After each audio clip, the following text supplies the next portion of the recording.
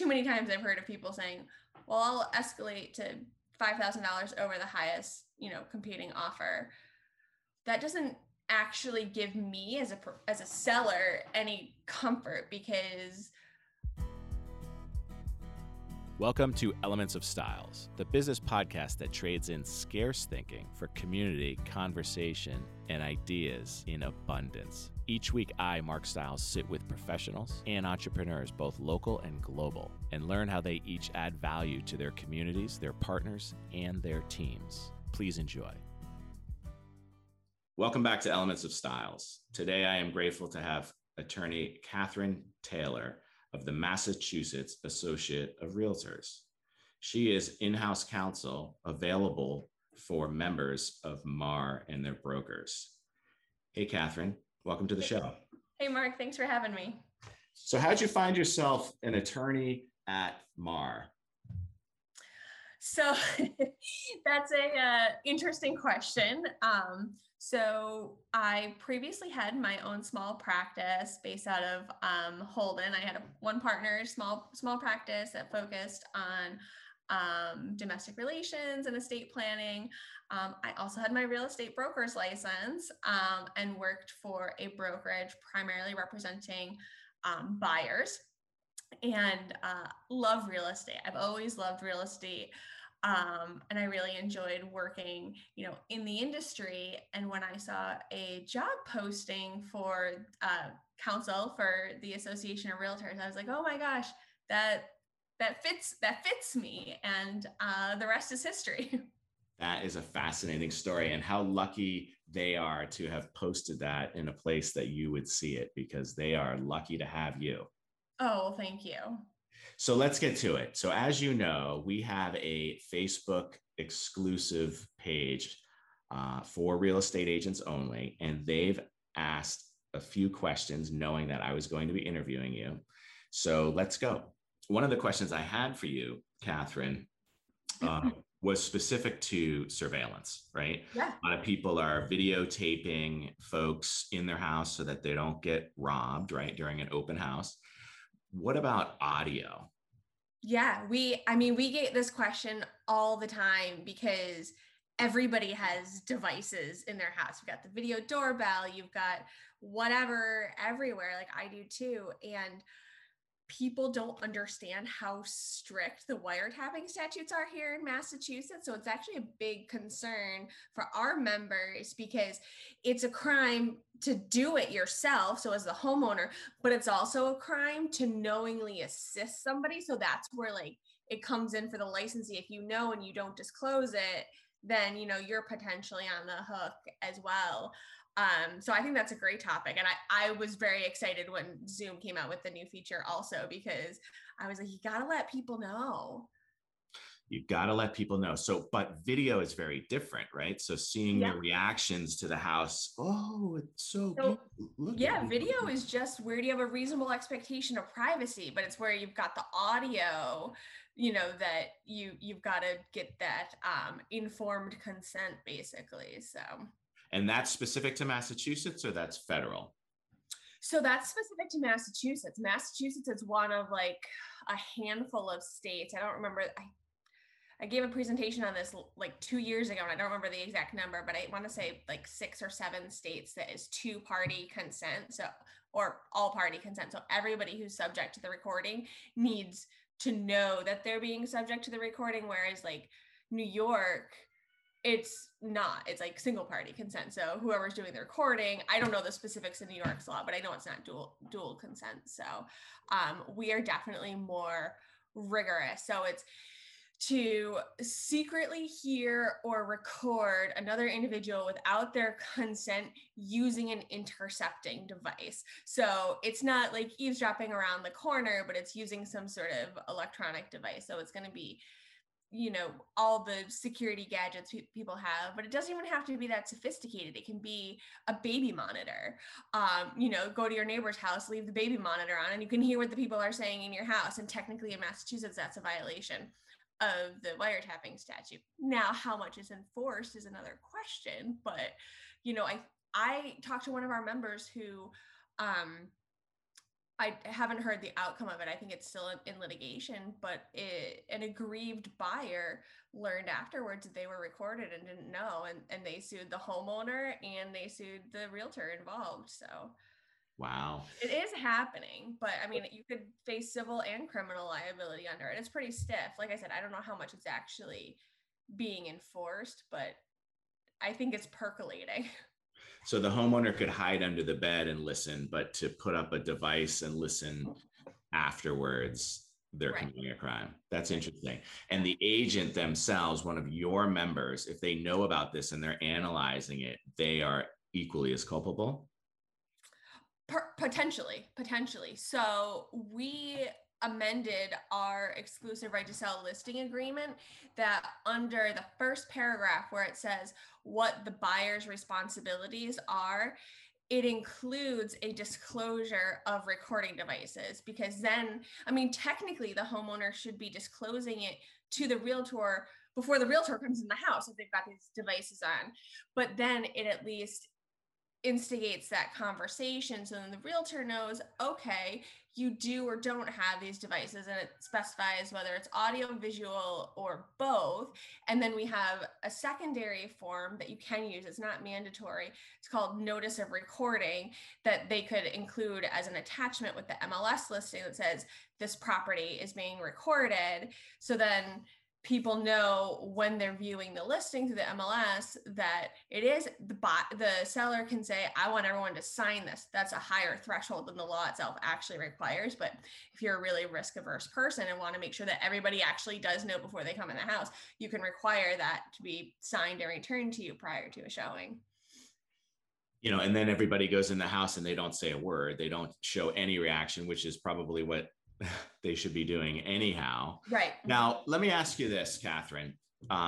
Is every licensed real estate agent in Massachusetts a member of MAR?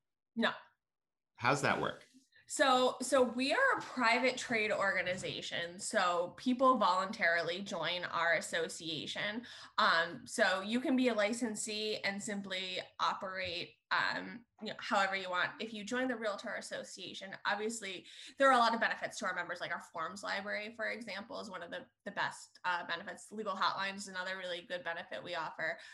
But we also have the code of ethics that we subscribe to that largely mirrors the legal requirements that you're going to have as a licensee, but it adds an additional layer. Like it's a little bit more stringent in many cases than what's legally required. So, they subscribe to a higher code of professionalism, basically just trying to raise the bar for the industry. Awesome. And they can represent that they've measured up to that standard by notifying the consumer in some way? Yeah. So in addition to the biannual continuing education that all licensees are required to take, realtors are also required on a 3-year cycle to take a course on the code of ethics in order to remain in good standing as a realtor. Got it. Okay. So that's the differentiator, the professionalism and the ethical standards. Exactly. So let me ask you a couple of questions. So as you know, we have a private Facebook page exclusive to real estate agents, whether they're licensed or, whether they're designated as realtors or not. If they're a licensed agent, they're welcome to join the conversation. And I put out that I was going to be interviewing you, and does anyone have any questions? So here goes. Somebody was talking about making 2 offers at the same time to 2 different properties. Where does the ethics stand on that? So that's really interesting, because that is a question I have gotten more over the last several months than I ever have before. And I think it's just a product of the low inventory market that we're currently in. There's nothing inherently illegal or even a violation of the code of ethics with doing that. That just because it's not a violation, though, doesn't necessarily mean that it's a practice you want to engage in. So first, from the legal perspective, obviously your buyer client is placing themselves at risk in a situation where they're putting multiple offers out there and they only intend to buy one property. What happens if both of those offers are then accepted? They could be bound to two enforceable contracts. They're going to have to back out of one of them if they can't proceed with them, and then they're subject to losing their deposit on one of those properties. And then from the flip side of the coin is, as a licensee, as a realtor, if you're engaging in that type of business practice, it could potentially harm your business reputation in these communities that we live and work in. And well, it might be beneficial for that one client to do that, it could potentially harm future clients, because if you get a reputation, oh, that Mark, oh my gosh, he's always submitting offers and then rescinding them or backing out of them, and I don't want to work with him, and it could potentially harm your business reputation and your clients' interests. Ultimately, if nobody wants to work with you, that's going to hurt your clients for sure. But no different than a 1031 exchange, right? So that person, it captures their proceeds. They've got 45 days to identify. Oftentimes those investors are going under agreement with multiple properties. Yeah, but I mean, potentially, like I said, there's nothing inherently unethical or illegal about doing it. And I think if you have a client that wants to do that, one, you as licensee want to consider whether that's a practice that you want to participate in, and two, make sure that your client understands the risk that they're potentially subjecting themselves to in doing that, because they have to, have a good faith deposit with both of those offers. Let's say they could potentially be paying money to have the opportunity to have offers. And as long as they're making an informed decision and that they're entering into it knowing that that's a risk, then that's a decision they can make. And the extent of their damages is the deposit that they're putting forth, which is why a lot of people are asking for bigger earnest money deposits with the offer. Right. Yeah, that's definitely something, and the amount of the earnest money deposit is like any other term of the contract. It's entirely negotiable. So there's nothing that dictates what it has to be. So where the market is experiencing a lot of unique trends now because of the low inventory, I think, that could be a product of that people are saying, well, I want you to have a little more skin in the game earlier on to help protect my interests. And for those that aren't listening to this real time, we're talking about July 6th, 2021, a very scarce market, very imbalanced, unhealthy supply and demand going into summer, where we typically would slow down anyhow. So that scarcity was only expected to remain. But let me ask you this, on that same vein, but inversely a little bit, busy buyer agent has two buyers, scarce inventory. They both want to bid on the same house. How do you do that? Yeah, that's another really common question I've been getting over the last, several weeks, which isn't typical. Again, there's nothing illegal about it. It's not dual agency. The law does not require any specific disclosure or notice or consent to engage in that practice. The caveat to that being that, of course, you need to ensure that you're able to fulfill your fiduciary duties fully to both clients within the agency relationship that you have with each of them. So primarily is going to be that duty of confidentiality that you owe to your clients. So if you've got buyer A and buyer B, excuse me, both interested in purchasing a property, buyer A says, all right, here's my best offer, $350, 20% down, 30-day close, whatever. Buyer B says, what do I need to do to get this property? You can't say, well, I know that there's another offer from buyer A that has these terms, you need to beat that, because then you would be breaching your duties to buyer A. So as long as you can satisfy your duties to both clients, you can do it. I think it's a difficult position to be in. I would say the MAR buyer agency agreement does highlight that as a potential scenario that might arise.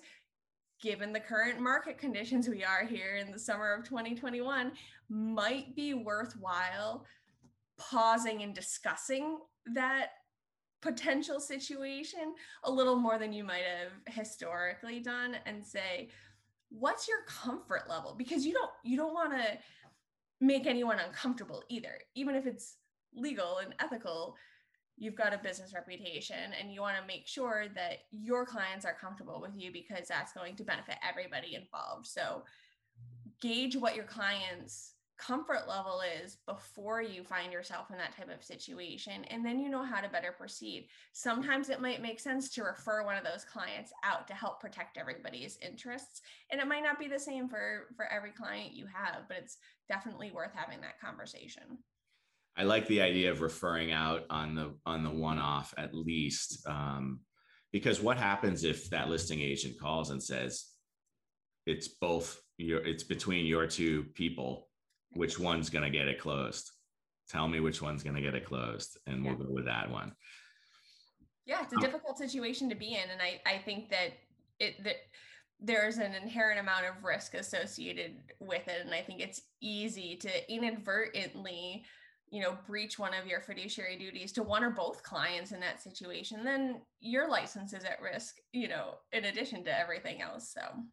So let's continue down that path of helping guide these buyer agents, because they are the hardest working folks in the space right now, massaging these buyers who are getting rejected left and right, doing everything possible. And that brings up the meeting of the minds, right? And your members understand the significance of an offer, right? It's the binding contract that we all rely on. And sometimes in those additional provisions, somebody means something and somebody interprets it a different way. And then it's brought to the attorneys to figure out through the purchase and sale agreement. What do you recommend when let's talk about an appraisal, for example, waiving appraisals. Well, what does that mean? Right? Go ahead. Yeah, I mean, that's a good point. If you're waiving an appraisal, it's sort of inherently tied in with your financing contingency. So oftentimes, if the property isn't going to appraise, you're not going to get your financing. So if an appraisal is waived, but there's still a financing contingency, I would say that for everybody's benefit, again, so you know how to proceed if the worst case scenario arises. What if the property doesn't appraise? Does the buyer have enough cash? Do they have enough liquidated assets that they can make up that difference? Does it allow them to then back out of the contract based on the financing contingency, even though they waived the appraisal? And then you have to look at the situation too of cash buyers that, they may say, all right, I'm not getting financing, this is the cash deal, but I still want an appraisal to make sure, the opposite. I still want to make sure that this is a good investment for me. So again, anytime you're modifying any of those standard type contingencies, more is better, because you want to make sure that there is that meeting of the minds. And I like to tell people when they ask me these types of questions of, modifying the, standard contract to purchase from the MAR library, if you're changing this, get an attorney involved to make sure that it actually is accomplishing the goal that it's set out to accomplish. And especially in this marketplace that we're dealing with, that everything is happening so quickly, your buyers and your sellers should have an attorney set up before that house goes under contract. Don't wait until you're already under contract, because then the attorneys, which I'm sure you can appreciate, Mark, then the attorneys are stuck trying to figure out, what does this mean? And you have the potential situation where there's two different interpretations, each of which could be perfectly valid interpretation. And then you've got to almost renegotiate what is potentially a critical term of the contract for purchase and sales. It's fascinating that you bring that up, because that's exactly what's happening. Is you have this, what is otherwise appropriate language, right? So mortgage contingency, for example, what is the perfect mortgage contingency now? Is it the amount, the dollar figure? Is it a percentage? And is there gamesmanship happening where someone is saying, well, if I go below 80%, or I go above 80% loan to value based on the appraisal, then I'm going to have PMI. It's a different loan now. Right. So I think you're on the same page as what we are here at Styles Law, which is as transparent as you can possibly be. We share cut and paste provisions where we see fit. Similarly, I think you all created one for the appraisal gap coverage, right? Is that in the library now? Not specifically. So we have an escalation clause form that language is contained within the escalation clause. So if there's an escalated purchase price, how is that financing covered? Which I think could be applicable in these types of situations as well. We don't have a specific appraisal form, so to speak. But there's language in the escalation clause? Yes. Escalation clauses what do you think about those? Are they the cause of some litigation? I haven't heard of any specific litigation stemming from them. I think we're sort of still in the middle of this flurry right now, but they're definitely being used more frequently, I think, than maybe they have historically been used. And again, same with home inspection waivers and appraisal waivers, the escalation clauses, you need to make sure they have enough information in them. Too many times I've heard of people saying, well, I'll escalate to $5,000 over the highest, competing offer. That doesn't actually give me as a seller any comfort, because I don't know that you can actually purchase at that price, or, does it go up in increments, or is it a flat amount? So, I think with escalation clauses, you need to, as an agent, as a licensee in Massachusetts, understand how they work so that you can explain it to your client and make sure that you're including the appropriate language if you're not using the standard MAR escalation provisions form, so that you're protecting your client's interests on both ends, so that the buyer who's using it knows what they're doing, and that the seller who's receiving it understands what it is that buyer is saying and offering. And then it goes back to that financing gap language of how are they going to pay that differential with the escalated price.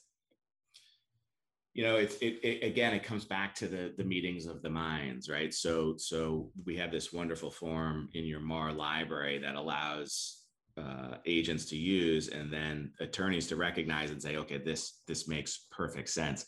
Another one that was very confusing, and obviously we're not seeing right now in this scarce market, is the subject to a home sale, right? So you have a subject to a home sale provision in the P&S, and it's like sell by whatever, and it's this vague language of what do you actually mean? Are we going to need to continue to extend this? Are we going to continue to try to mirror what your intentions were? But everybody has to agree on what the actual intentions were, which brings me to suitable housing contingencies.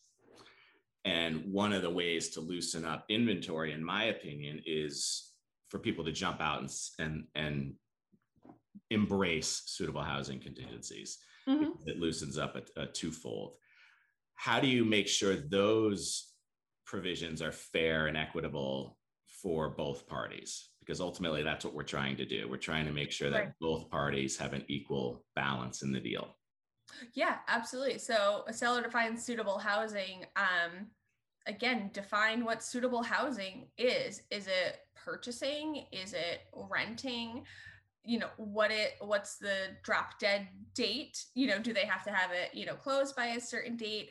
How many times are they able to, do an extension for the contract, sort of by right, that just automatically triggers upon notice. All of those factors are important, again, so everybody understands what the playing field is, under what terms are they operating on. Because if a seller has, I need to find suitable housing by September 1st, and they can extend, in 30-day increments 2 times without penalty, I'm just making up terms. Well, that might not work for a prospective buyer, depending on what their needs are and when they have to be in a home. Let's say they've got a lease that's ending and they already gave notice to their landlord. Do they have the ability to hold over any longer? Or are they going to be homeless in a situation like that? So you want to make sure that you have enough specificity to avoid potential conflict. And thus may diminish the value of your property in this auction frenzied market that we're in anyhow. Yes. The follow-up to that is, okay, so suitable housing may diminish or temper the value you get, but it comes and you have good buyers out there that are willing to wait, and that's a good option. What about these occupancy agreements, post-closing occupancies? Are you hearing questions about that? Not as many as I maybe would have guessed. I think, I've only gotten a handful of questions about them. And again, I can't highlight the importance of working with an attorney, again, specifically for these, because use and occupancy agreements are very unique because it's not the same as a standard tenancy. You don't want to have just a lease agreement that you're doing with that person, because then that opens up a whole, new realm of rights, so you want to make sure that what your agreement says is protecting the new owner's interests. And to make sure that they don't commit any negligent bank fraud, because right. The mortgage covenants say they are intending to move into the property. Right, exactly. So. And in this marketplace, what we're seeing is, there's still a melt up in wonderful, beautiful places that people are trying to get to. And in certain situations, there are folks that are in distress, and sometimes nobody knows that. So there's an inherent risk with somebody who may have nothing to lose or nowhere to go to have an occupancy agreement set forth. One of the other strategies we've talked about is the 1-day exclusive listing agreement. Have you heard anybody talking about limiting their listing to a potential seller saying, I have a buyer for your home. Here's a 1-day agreement that if that buyer comes through and executes, you'll pay me a fee. Other than that, we don't have a relationship. I have not heard of them being that limited, but that's interesting.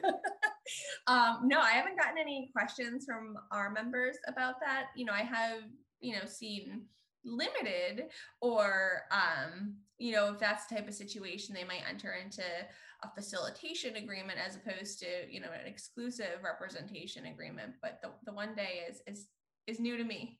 Tell me about the facilitator role.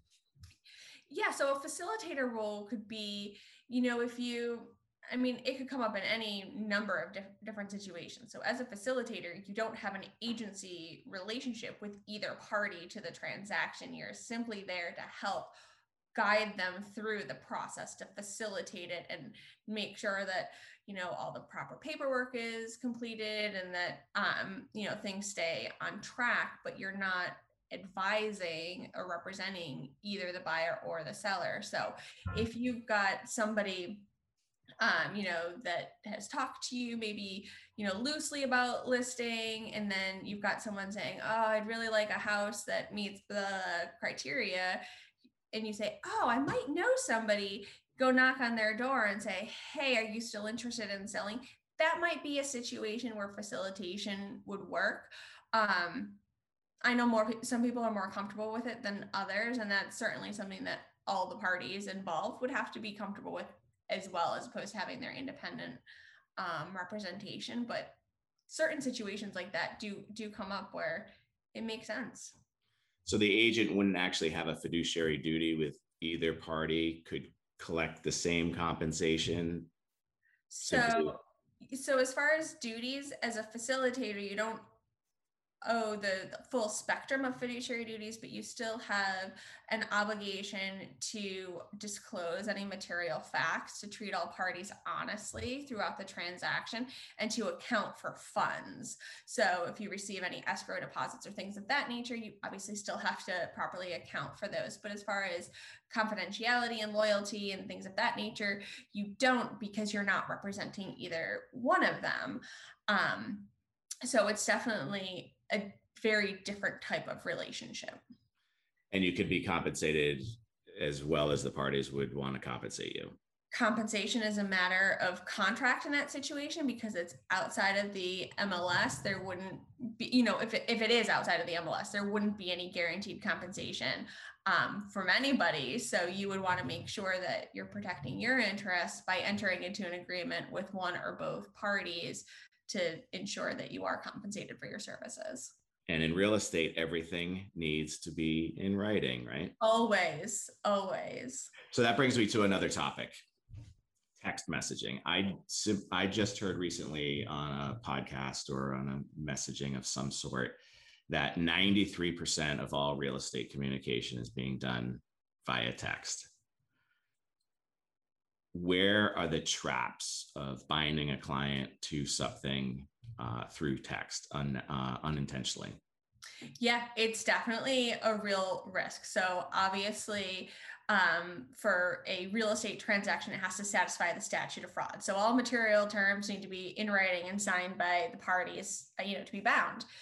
Well, what happens when the seller's agent texts the buyer's agent, hey, received your offer, we're good to go, or you've got a deal, or something along those lines? Then you've got this language that you have a question of, does it satisfy the statute of frauds? Does that agent actually have the authority to bind their client to a deal? And the answer is yes, they could. And unfortunately, it's a sort of complex analysis of how people were interacting in the relationship and whether people thought that agent had the authority.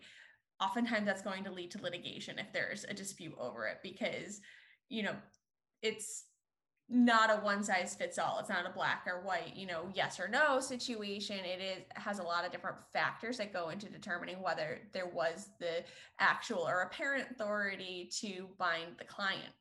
But it can happen. It has happened. So you need to be very careful with the type of language that's used when agents are conversing about the terms of the offer, because it also doesn't necessarily have to be combined to, the four corners of one piece of paper. You can look at cumulative written conversations. So a string of text messages, an email chain, or, even attached documents, to an email could be brought in and say, well, taken all together, you've satisfied the statute of frauds, and therefore you have a binding contract. And then you could have a really upset client, and that's fairly significant liability to you as well as an agent if you do that. So anytime, you're responding to specific terms or, contract language, I would always temper it to be non-committal, or have a verbal conversation. We do so much, be it text message and email these days, that I think we oftentimes forget to pick up the phone and just talk things through, because then you can hear tone and, a little more specificity. Things can get lost in quick text messages, or you could, make a typo and, who knows what that'll do to it. So it's definitely an area you want to be very careful with. That's awesome. And what a valuable resource you are and MAR is for these agents. One of the other questions I wanted to talk about briefly with these home inspections, and you know how adamant I am about folks getting an understanding about it. We've talked about, what about the seller doing their pre-listing inspections and disclosing that? Mm-hmm. Yeah, you certainly could. So I think this almost goes hand in hand with the question of, should the seller fill out the statement of property condition before listing the property? And I've talked to brokers that say, well, we have an office policy that all of our sellers have to do this. And that always makes me a little bit, nervous because, oh, you don't want to have that type of office policy because that actually exceeds what the legal obligation is. And you could have an office policy to have a conversation with your seller about it and discuss the pros and cons of filling out a seller statement of property condition. So I think having a pre-listing inspection sort of goes in that same category as it might be a good idea, particularly in this market where people are waiving inspections a lot of the time, that it benefits everybody to have as much information as possible. So, it reduces the potential for conflict. But it goes beyond what that seller is legally obligated to disclose. And if they have a pre-listing inspection that results in information that they weren't previously aware of, they then have a disclosure obligation. The licensee has a disclosure obligation under Chapter 93A to make sure that prospective buyers know those material facts. So let's say a home inspection uncovers something that the seller wasn't previously aware of. Now they have to disclose that to prospective buyers. So that, that's coming out of that seller's pocket, either in the listing price or if they repair it prior to listing the property. So anything of that nature, again, it should be counseled by their realtor that says, these are the pros and cons. How would you like to proceed? And make sure that ultimate decision is coming from the client, and then get it in writing. Get it in writing. That's right. Because you don't want to try to remember that. That's a good email to save into the file. What about the client who says, we did this basement like 3 years ago. We didn't pull any permits. Yeah, I would say that definitely falls into the material fact category that you as a licensee are then obligated to disclose. That's not to say there aren't steps the seller could take to try to remediate that issue. So, go talk to the city building inspector and say, listen, what do we have to do? And depending on where you live could, result in dramatic differences in the outcome in that situation. But that's not information you can or should hide. That's awesome. And I love when people transparently say that, because so many people tiptoe around so many different issues in real estate to get the deal done or to speed through the process. So there's no extra inspections or what have you, just get it done. But the transparency and the bringing it forth, right? Being proactive, letting everybody know what's going on is refreshing. And it's nice to know that all of your members are following in that protocol. MAR, awesome resource, not available for everybody, right? Is it go to your broker owner and then call us, or can anyone get an attorney on the hotline? So, yep, if you are a realtor member of the Massachusetts Association, you can go to your broker and sign the authorization to either call or email the legal hotline. If you are a broker owner, you can also authorize other individuals within your office if you want them to have access to the services through the hotline. So a lot of people have like an office manager, or associate brokers or team leaders that they'll authorize to access as well. So what's the best way to find the legal hotline and gain access to this wonderful knowledge that all agents need to have? Yeah. So if you go to marealtor.com, there's a drop down menu under advocacy and legal, and you can find all the information for the legal hotline there. Has our phone number, our email address, and I believe there's also a link to the authorization form, or you can email us at mar@marealtor.com and ask for an authorization form to be sent to you. Catherine, thank you so much for sharing all of your wisdom and knowledge and making yourself available for our community. Well, thank you for having me. This was fun. Hey, thanks for joining us today. If you enjoyed the show, be sure to subscribe on your platform of choice for a new episode each week, and share this with everyone and anyone. If you have any questions or comments, or have an idea for another guest, feel free to shoot me an email at mstiles@stiles-law.com. That's MSTILES @stiles-law.com.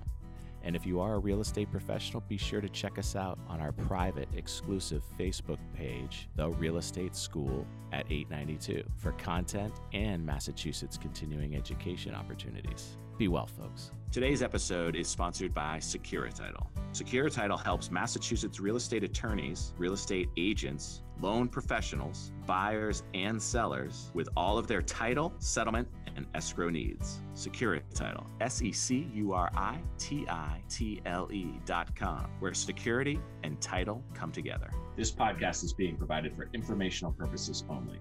The podcast is not a comprehensive overview of the subject and is not intended to provide legal or financial advice or an endorsement of any product or business.